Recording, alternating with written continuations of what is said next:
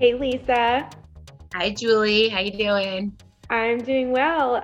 We decided that it was time to do a coaching episode this week. We've had some amazing guests over the past several weeks, but with 40 days to go until the Boston Marathon, we know that it is time to just kind of hash it out and talk about the things we all should and want to be doing right now with 40 days to go until the Boston Marathon on Monday, April 18th. Kind of crazy how fast Yep, this is going. it is. And yesterday, I think it was just yesterday, bib numbers were released. They are in, if you haven't seen it yet and you're registered for Boston, it's in your Athletes Village account. If you go under my races and go to the 126 Boston Marathon, you should be able to see your bib number, which I think has made it hit home for a lot of people that this is coming up. Like, bib numbers are released pretty close to the date of the race. So I think everyone now feels like it's real and it's happening. And like you said, I think a lot of people are starting to either panic or think about start trying to wrap their head around heading to Boston. So we thought it would be helpful to go through, work through everything that folks should be thinking about. Yeah, I think the biggest thing with bib numbers that's exciting is it provides the wave that each of us are in. And for me, that's very helpful because I really want to know, am I starting at 10:25 or 10:50? I am starting at 10:50. So what that tells me is that I want to do a few runs around that time, which actually works out really nicely because it's close enough to lunchtime that just doing some lunchtime runs approximates 10:50. So that helps me mentally think about when to eat my first breakfast, what to eat at 9:50, and kind of preparing mentally for that timing. Yep. And let's just run through that. The wave one is the red bib. So if you see a red bib, the number is 250 through 7,700. Those buses load at 6:45 a.m., so pretty early, and start time is 10 a.m. We should say that we do not know if it's a rolling start again this year or not yet, but that is the bus loading and the start time. Wave two is the white wave. It's 8,000 to 15,999. That's bus loading 7:30 a.m., start 10:25. Wave three is 16,000 to 23,999, 8:15 bus loading, 10:50 a.m. start time. Wave four is 24,000 and above. That's a 9 a.m. bus loading and 11:15 start time. So like you said, it's helpful to know because that's a big difference between getting on the bus at 6:45 and starting at 10 and getting on a bus at 9 and starting at 11:15. Yes, So and to your point, we reached out to Dave McGilvery. We believe he will be on the podcast shortly, at which point we are hopeful that he will be able to crystallize whether there will be once again a rolling start or whether runners will be staged in Hopkinton. And that also will allow us to provide more guidance as to optimal times to board the bus. If it's a rolling start, there really isn't much there isn't much discretion. You got to get on the bus that corresponds to your assigned wave time, and we found that to be true when we ran in October. They really did enforce it. They looked at your bibs, and sure, we know of people that were able to sneak on a bus and get up there earlier. But what's the point when it's a rolling start? You really don't want to be there much earlier than a half hour from when you're supposed to yeah, start. when I was there last year, our waves were pretty strict. They did have volunteer checking. And not only that, but I'll tell you, runners are pretty good at self monitoring. And if they saw somebody with a wrong color bib, they were calling them out. So don't be that person who tries to sneak in. You can move back waves. So if, let's say, you're in the red wave and you don't feel like you're ready to start, or you want to start with friends that are in a later wave, you can move back. You cannot move up. So don't be that person that, I remember there were a bunch of people that were yelling at somebody that they didn't have the right bib on. I thought that just don't be that person. Like don't require other runners to, but they will check you. So somebody will, the volunteers, or the other runners that are waiting to patiently to board the bus, because last year with the rolling start, they did hold any, I was in the white wave last year. So they did hold any white bibs until all the reds had boarded and gotten on. And then they let the white bibs go. And it was very orderly, but it was very well enforced. So no need to get there earlier, like you said, especially if there's a wave start, and we'll talk about that more. It looks to me, just based on the boarding times and the times to the start time, that they could be contemplating doing that again, but we'll find out more. It might be a little bit different if we do sit in Athletes Village, but like you said, it's not there. There's no rush. There's no rush to get there. No, and it also the line goes quickly. So what we weren't sure about last time until we actually ran it and saw the wave start materialize is that when you get to the common, it moves quickly, it moves smoothly. So let's say that, your boarding time is 8:15. Sure, you can get there at 8 and you'll get on a bus pretty quickly. You're not going to be staged standing there forever. It's not like an amusement park where there's like long lines and ropes and stuff. There's plenty of buses, plenty of opportunity to get on, and everything moves pretty quickly. And it's the BAA. They do things so well. And I was so impressed the last time, I know you were too, with how efficiently everything ran. So we have no reason to believe it won't be as efficient this time. Yep, absolutely. And while we're talking about Boston, we should mention that we are really excited that our panel discussion we were supposed to have with Cherie Turner of the Strides Forward podcast. We were supposed to do something in 2020, which obviously that got canceled. And we started talking with Cherie again about doing something this year, and it is coming together. And I think that we can now announce that we are going to have something on Saturday. Details are still coming together, but we can also now announce that Marilyn Bevins is going to be kind of our guest of honor. One of them, at least. We're working on some others, but we have confirmed Marilyn Bevins. And Marilyn was the first sub 3-hour African-American female marathon runner. And interestingly enough, she ran that 3-hour marathon right in our backyard here. She is from Baltimore. She came in second place at the 1977 Boston Marathon, where she ran a 2:51:12. So she was also the first Black medalist at Boston. So she is featured in a documentary that's coming out, that's also going to be screened in Boston, but it's coming out this summer. And was going to happen. We found out she's going to be in Boston anyway, and she is going to join us. So we are delighted to have her, and we are going to feature in this 50th year since the first year Boston officially allowed women to run. We are going to talk about the evolution of women's running, and it's going to be such an honor to have her. Yeah, super exciting, super excited to amplify her story, which is an incredible story. It's not told enough, and we were just so thrilled that she agreed to join us. And thank you so much to Tony Reeve, who helped arrange that. He is someone who is always working to elevate the stories of Black American distance runners. And we're just so grateful that Marilyn and Tony are able to join us on Saturday, April 16th. We will have more details regarding the time and location. We're working on that now, but we plan to make the event free, but tickets will likely be limited due to capacity. We're working on all of that, but we'll keep everyone posted. So in terms of other housekeeping, before we get into our tips, we also wanted to remind anyone who is interested that the lottery opened today for the New York City Marathon. Today is March 9th. So for those interested, enter your name. It is open for, I believe, another 2 weeks. And New York City is always a tough one to get into, and I'm sure this year will be no exception. So give it a try, and always, if it doesn't work out, there are other ways to get in. Some people get in through qualifying, others get in, especially many of our local runners, by participating in races. So there are other ways to get in besides the lottery, but keep trying. Lastly, in terms of housekeeping, I have a cool story that I found, and that is that the winner of the Newport News One City Marathon, we had a couple of our runners do that, and we posted about their successes and their experiences on our social media. It was a hot day, and the winner is a woman who won second overall, and first overall.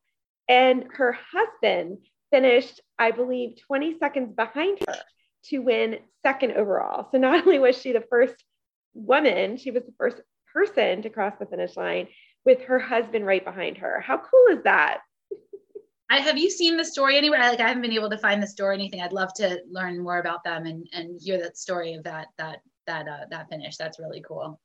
The only story I saw was in the local Newport News register. There was a mention of this, but there was no backstory. So maybe Runner's World can do something on them. I believe she's French. So I really don't have a lot of details, but she finished, was 2:38. And I would guess her husband might have paced her, and they had to have run together. And I love if they did run together and it did play out where she outkicked him, that's amazing. Or if it played out where they ran together and he wanted to give her the opportunity to finish first, that's amazing too. So either way, how it played out, props to both of them working together and getting it done. Such a cool story. So speaking of races, I ran the Reston 10 miler this weekend, which is the very last race that I ran before COVID in 2020. And I was really excited to be back 2 years later. It's a tough course. It's just one big up and down rolling hill after hill, but I really like this race because, maybe I'm a little bit of a masochist, but I'm familiar with the rolling hills. And it also gives me personally sort of a good indication of my fitness about 6-7 weeks before Boston. So I personally didn't have the best race. I don't know. It was a little hot. It was a little humid.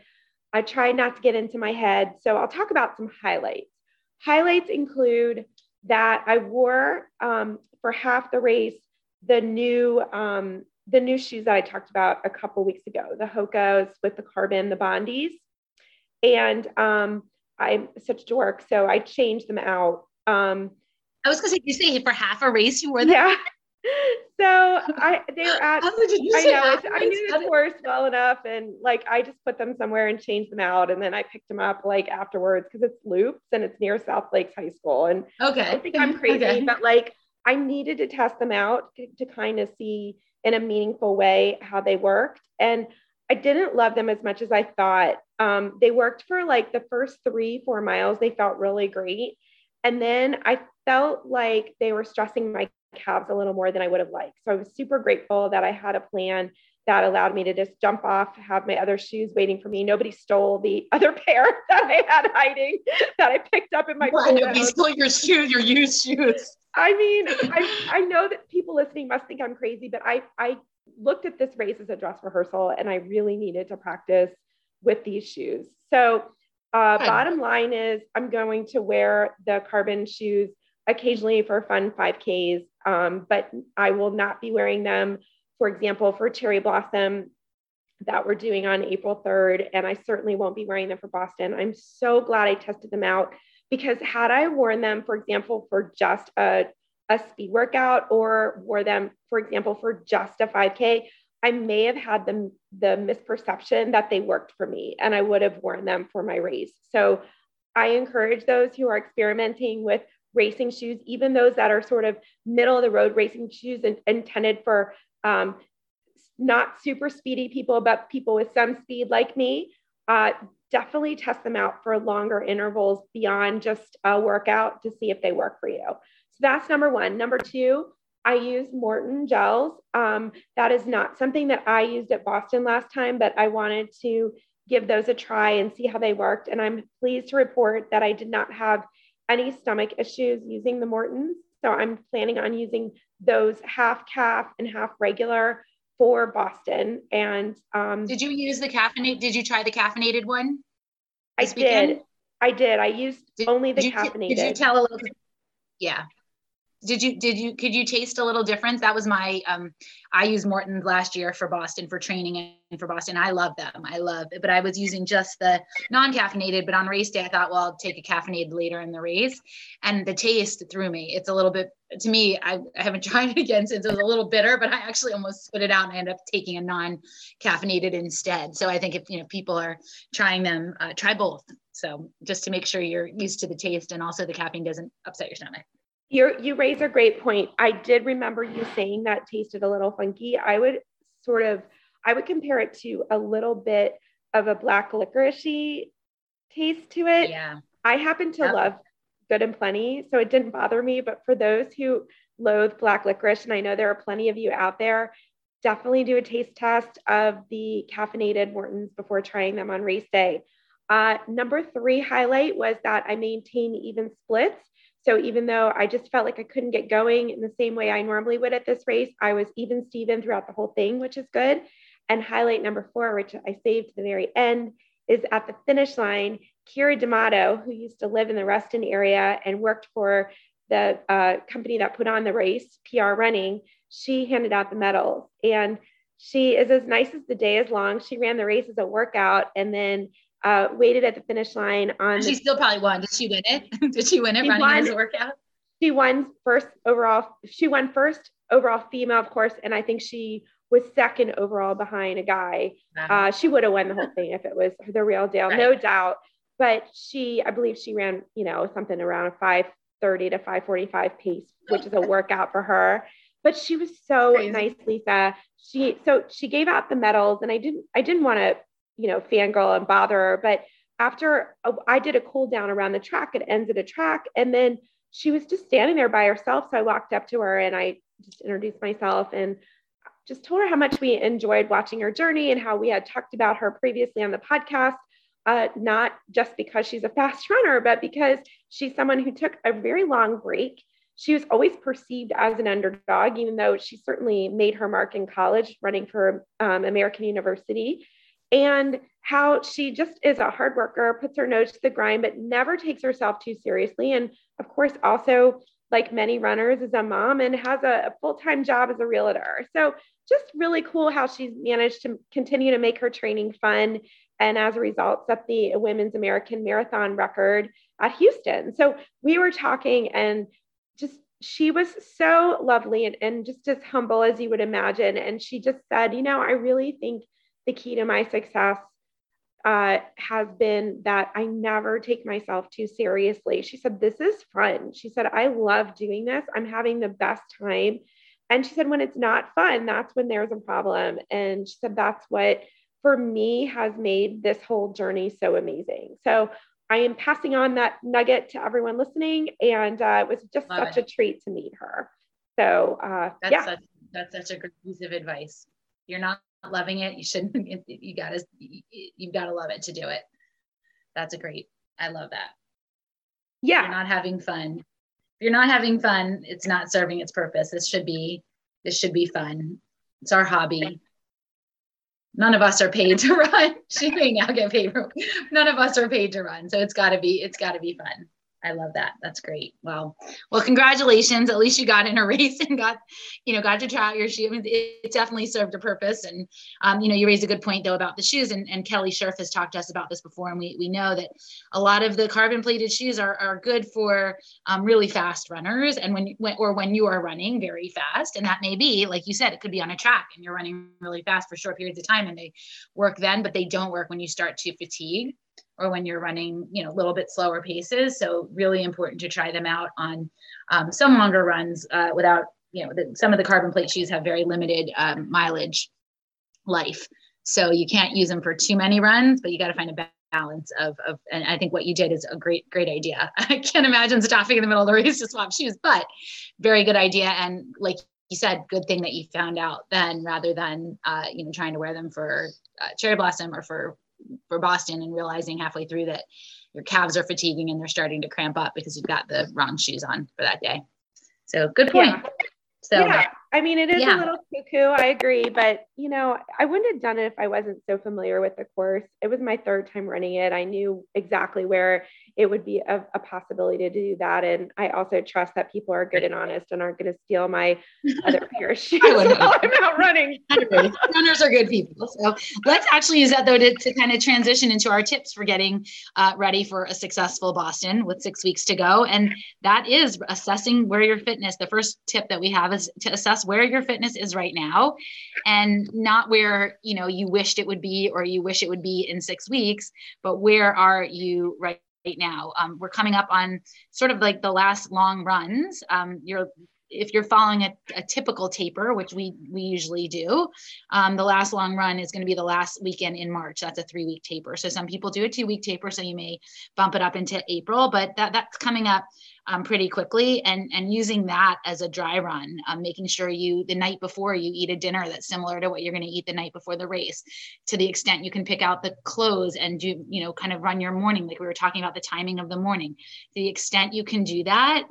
It's not only physical preparation, but that's mental preparation. I mean, that's what's so huge at this point as we start to get physically prepared for the race. Much of what we are doing is mental preparation. So, finding a race to practice all of that, just to get into that groove, like you did, practicing your nutrition. If you're going to use Maurten, try both the caffeinated and the non-caffeinated. Salt tabs. What's the timing of your salt tabs going to be like? Make sure that works for you. Practicing, like I said, to the extent you can, not knowing the weather in Boston, but your shoes, like we just talked about, and your clothing. And if you're going to need new shoes before race day, now is the time to get those. You don't need to really break in shoes anymore, but if your shoes are nearing 200, 300 miles and you're going to want another pair before race day, now is the time to do that.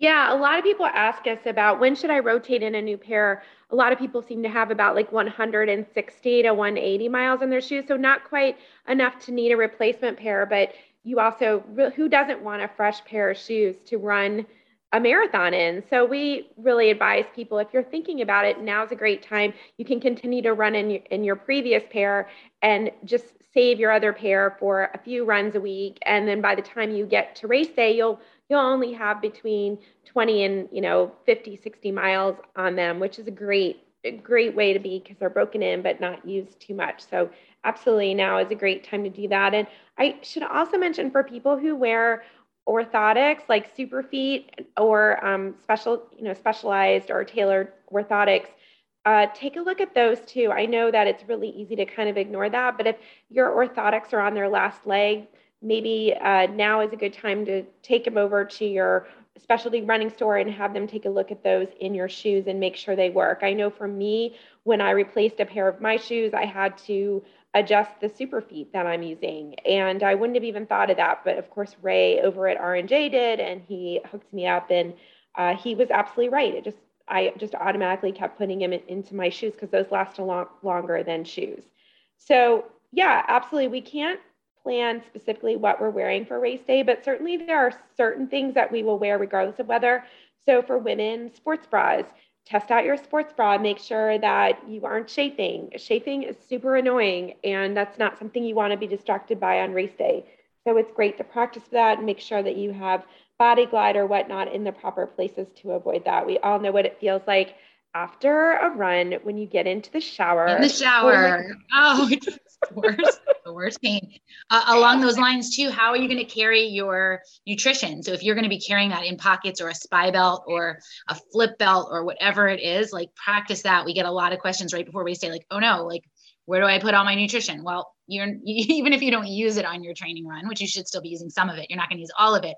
Figure out if you've got 8 gels that you're going to need, where are you going to put those? I know I always run in my Lululemon, either my shorts or my tights from Lululemon that have the side pockets, because those fit in really nicely. But we've used spy belts in the past, flip belts, just pinning gels, whatever you're going to do, make sure you're practicing that. And like I said, the last long runs that you have coming up are a really good opportunity. If you've got a race coming up, that's a good opportunity to practice that as well.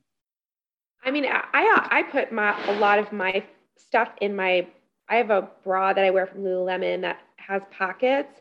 So I'll put my salt tabs at the very least, because they're smaller and in a Ziploc. I will put those in my bra, and then like 1 or 2 gels. And then I'll put I just kind of put them everywhere, but you have to figure that out before race day, what works. And I mean, it's certainly not attractive. When I first start running any marathon, I kind of like that idea. I've got gel implants. I've got nutrition gel implants in there. I'm losing size as I run because I'm eating them, but like that's kind of a cool purpose.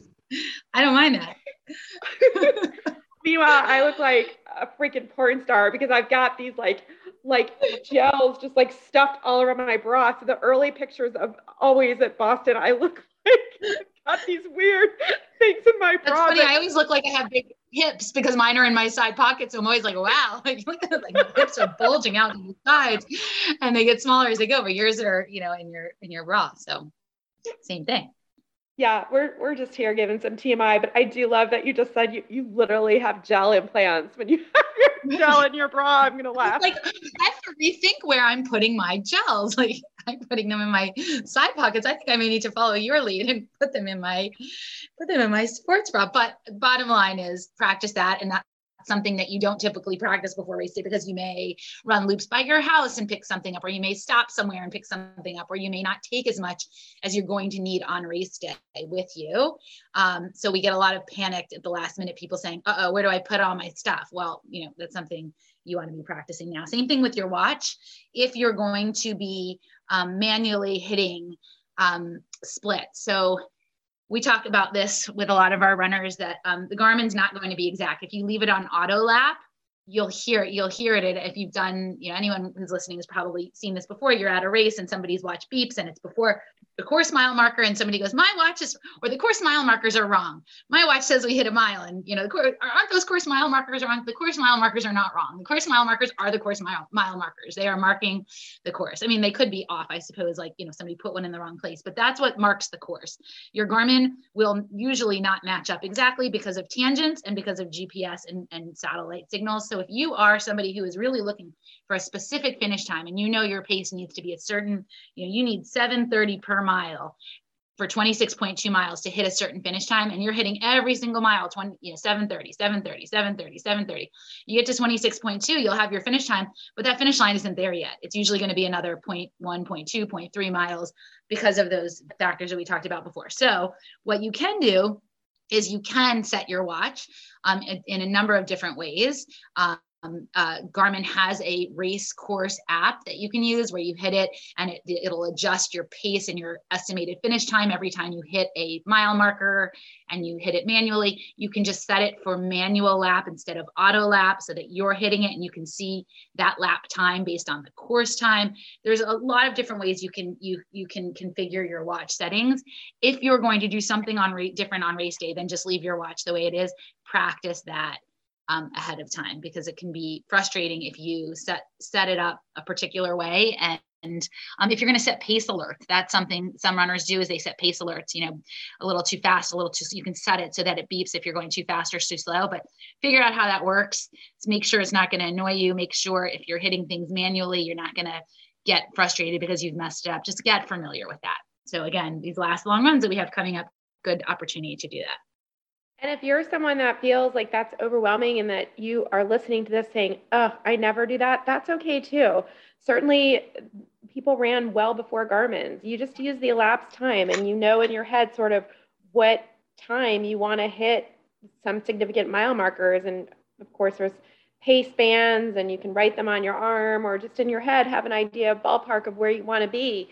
And I'm sure you'll run just as well. Manual is more for those who really, like you mentioned, just really want to maintain a very specific pace to have a very specific time. And certainly we're not here to discourage that, but if it's going to cause stress, then just don't do it and just run and don't worry about it. We don't want to overcomplicate things.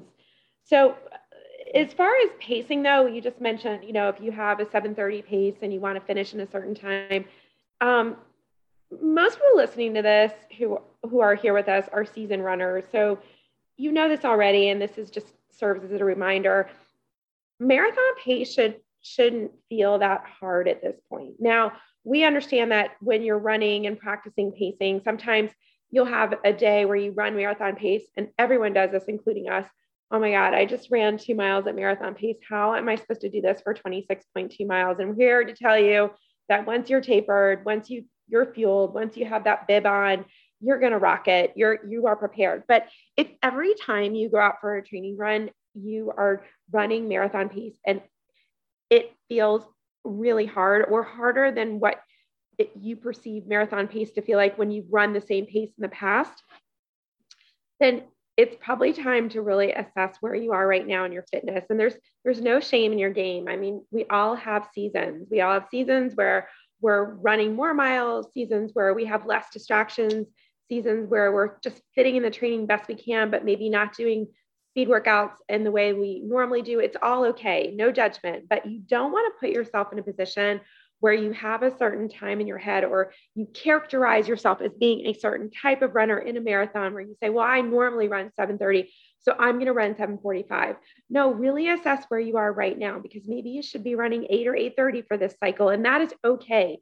The best thing you can do for yourself is be realistic, start out at that realistic pace. And if you are feeling really great, certainly at mile 20, 21, 22, you can go out there and crush it at Boston, because after Heartbreak Hill, after Newton, there's a lot of opportunity to pass a lot of people if you don't start out too fast. And we've talked about this a lot with the course, and it does not do anyone any favors when you start out too fast. But if you start out a little bit slower, or at a perceived effort that's a little easier, you can really crush it during the last segment of the race once you get into Boston out of Newton.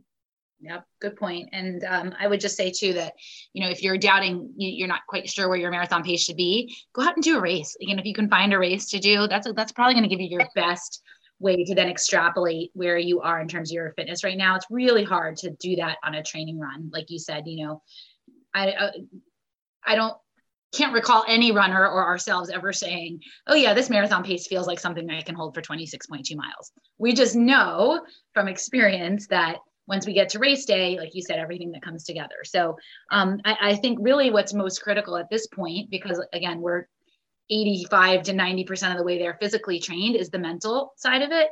So visualization is really important right now. So if you haven't run Boston before, or even if you have, go online. There are plenty of videos if you go on YouTube to look for the Boston course. There's the official Boston Marathon preview. There's other videos.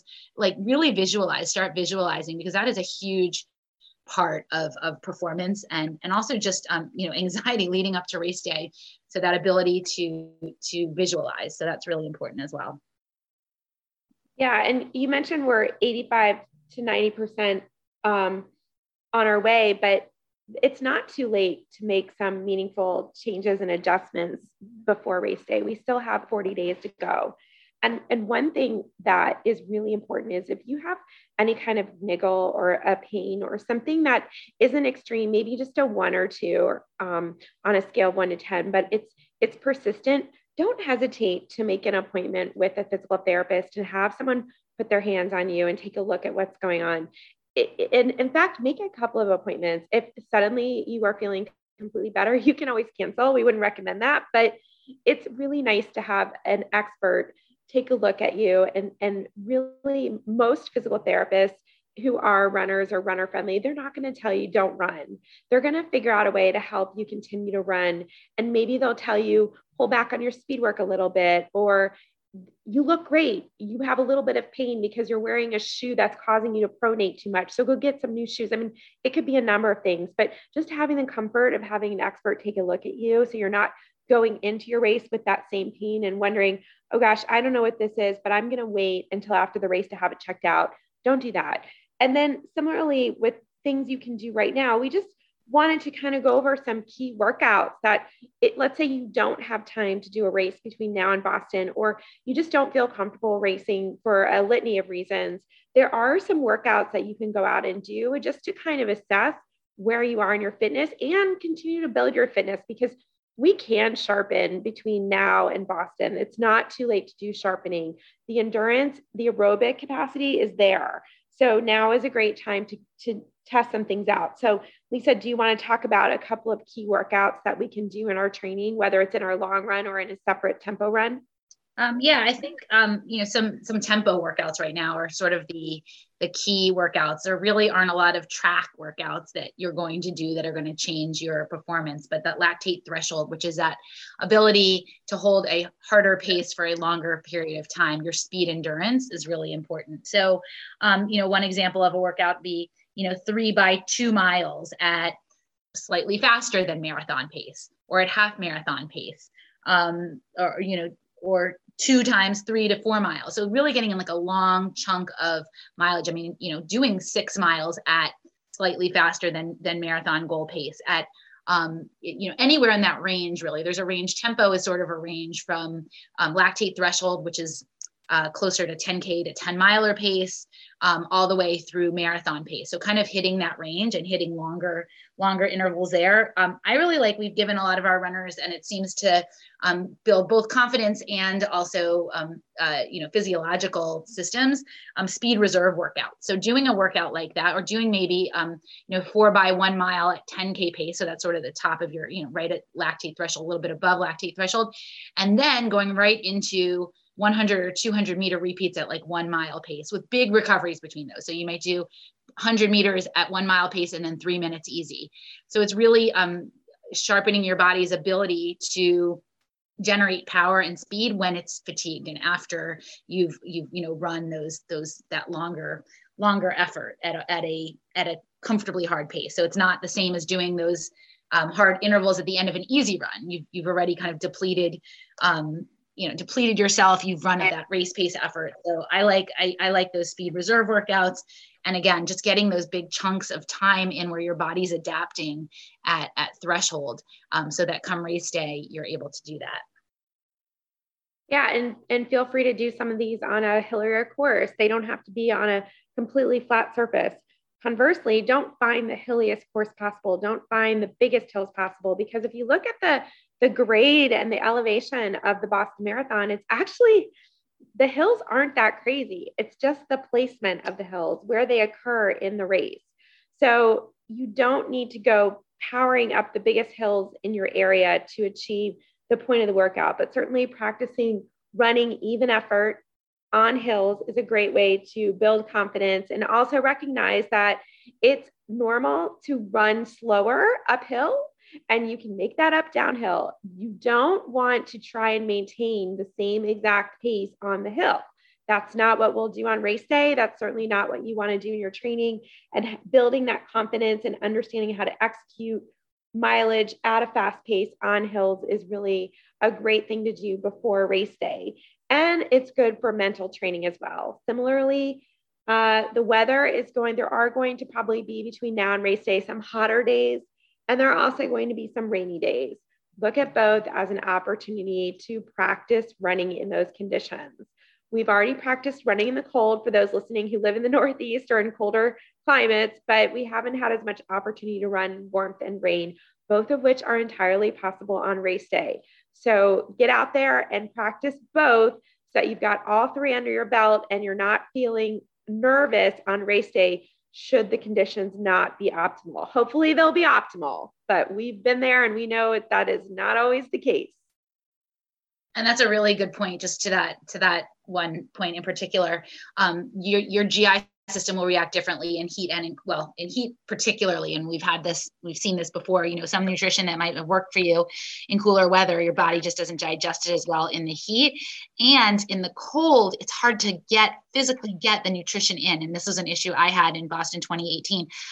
I didn't package my nutrition in a way that really allowed me to get it into me when my hands were freezing. So think about that. Like, if your hands are freezing cold and you can't, are you going to be able to open a package of chews and get them out? And are they going to be frozen? So, doing some of these workouts that we talked about in a longer run is a really good opportunity too, to test out how your body reacts and absorbs the nutrition at harder paces and in different conditions. So incorporating nutrition into those runs, incorporating those workouts we talked about into a longer run, really important. Yeah. So we also wanted to talk a little bit about thinking about now, what do you want to get out of this Boston Marathon? So recognizing that not every race is going to be a race where we try to achieve a PR. Of course, that's great. I mean, if you feel that you are in a position to go for a personal record at Boston or something close to your PR, that is amazing. Get out there and knock it out of the park. But perhaps your training cycle wasn't what you had hoped it would be, or you just didn't have the time or the energy to put into your training cycle what you normally would, not because of any reason other than, look, we all live lives outside of our running. As Lisa, you mentioned earlier, it's our hobby. It is not our profession, and things happen. And my gosh, everyone is so busy. And sometimes you just don't have the miles in that perhaps you had in previous training cycles. So think about what you want out of this Boston. Instead of sort of allowing the race to happen, make the race happen for you and say to yourself, well, you know what, I don't think I want to go for a PR for this race this year, but I think what I want to do is completely enjoy the experience, have the best time possible, run with gratitude. Or maybe it's, you know, I really want to try and get a negative split at Boston. I've never done that before. I really think that by starting out easier, I will be able to do that and achieve that. So maybe that means starting out even easier to achieve that negative split. That is a terrific goal. Or perhaps this Boston, after building some aerobic base, but not as much as you had hoped, this Boston, you can treat it as another long run, a really long run, but consider it to be the beginning of your next training cycle where you developed an aerobic base. You didn't quite sharpen that much. You go out, you run Boston, you run well, but not anything that's going to knock a time out of the park, but you use that as miles under your legs that after recovery can certainly then be used toward other racing throughout the spring and the summer. And that is a great goal. And it sets you up for success because your legs won't be trashed and you'll come out of the race with a new energy and a newfound set of goals. So those are some of my personal suggestions in terms of goals to set other than a PR. Do you have anything to add to that, Lisa? Well, I was just going to say that it doesn't, you don't need the, I would say, excuse of like not having a great training season or not having a lot of time. Maybe you just want to go enjoy Boston and you've had a great season, you've trained well, and it's okay to just say like, this is Boston. I want to just go experience it. I want to soak it in. We get a lot of that. We have a lot of runners who come to us with that goal. I just want to go enjoy the experience. A lot of runners will say, and this is usually my goal going to, I want to feel good those last few miles. I want to make that right on Hereford, the left on Boylston, and soak in, like, I don't want to be like dying for the finish line or hobbling to the finish line. I want to feel good. So I think that's okay to have that as your goal. But I think, like you said, kind of the bottom line is think about, this is the time now we think about what do we want to get out of Boston? Maybe it's a BQ for 2023. Maybe that's what you want to get. So what is the time that you need? Is it reasonable? But again, it's okay to just go into it with, this is Boston and I just want to enjoy it. And also giving yourself the flexibility that if conditions change, you've got a plan B, you've got a backup, and you've embraced that so that it doesn't freak you out that if you get there and the weather is horrible, that all of a sudden now you're not going to be able to reach your goal. What's your B goal? If you're, if conditions don't cooperate or something happens before leading up to race day. I love that. And adding to that, don't put unnecessary pressure on yourself. Remember, nobody cares about your race times but you. We are not. I just was telling Paul this yesterday. I was telling him because he was saying, well, just remember Boston's the only one that counts. And I said, not really. To me, at least, and this is in my perspective, I said, not really. Like I go to Boston and it really is to enjoy Boston. Obviously I want to qualify for the next year. So that's sort of like my kind of underlying goal. But I also said, like every year I go, I get people saying, oh, was that your PR? And like last year was far off my PR, like was not even close. And I had so many people saying, oh my gosh, that's amazing. Was that your PR? And it just goes to show you, nobody knows where your time, like nobody knows if your time is good, if it's bad, if it's only you really are the one who's going to care about your time. So I think that's really important, is that you're the only one putting pressure on yourself. So that's and unnecessary pressure creates stress, and stress, while sometimes there's good stress that creates adrenaline right before a race that we've talked about before, unnecessary stress, what does that create? That causes us to not enjoy our hobby. That causes us to not have gratitude. And of course, that also leads into other things like sleep. So really think about where you are in your life right now, why you do this, why we enjoy it so much, and try to channel that energy into positive stress. So on race day, whatever your goal is, you're doing it for the right reasons and not because of unnecessary pressure that you've created that really doesn't exist. Yeah. Sounds like wise words from someone with lots of experience from Boston, which you have. So yeah. So before we wrap up, just a couple of other tips, given that we've got 6 weeks to go, is that now is a great time to book a massage. Now is a great time, again, to take care of any of those little things, niggles, injuries. Talk to your PT and make sure that you are giving yourself time to recover. Extra rest days is never a bad thing. know that it's totally fine to go off plan and take an extra day. You will never regret taking an extra rest day. Similarly, you will not regret cutting a workout short if you're just not feeling right. You don't want to complete a workout hobbling where you're compensating or something like that. That's only going to exacerbate what's going on. Rest and recovery is key right now. You'll only benefit from that. And finally, sleep. We talk about sleep all the time. This serves as a reminder. Now is the time to really get that sleep schedule nailed down, making sure you prioritize bedtime and positive sleep routines that allow you to sleep through the night. And we know a lot of folks have trouble sleeping. We totally understand, but seek some help and understand that it is possible to get a good night's sleep, even if you've had a couple of bad nights of sleep. Just really try to work on that before race day. It will make a huge difference. So those are our tips for now. And we'll be back for some more, of course, before Boston and in between some great guests we have coming down the pike. But in the meantime, everyone listening who stuck with us, thank you so much. We wish you all the best in the last segment of your training. And if you have any questions, feel free to shoot them to us at Julie and Lisa at runfartherandfaster.com. Lisa, I hope you have a great week. I hope you have a great week, Julie. Bye. Bye. Thank you so much for listening to the Run Farther and Faster Boston Marathon podcast. We want to give a special thanks to our editor, Aaron Bryant. And if you enjoyed this episode and enjoy listening to our podcast, please share it with others and please leave a review if you haven't done so already on iTunes. Thanks for listening and have a great week.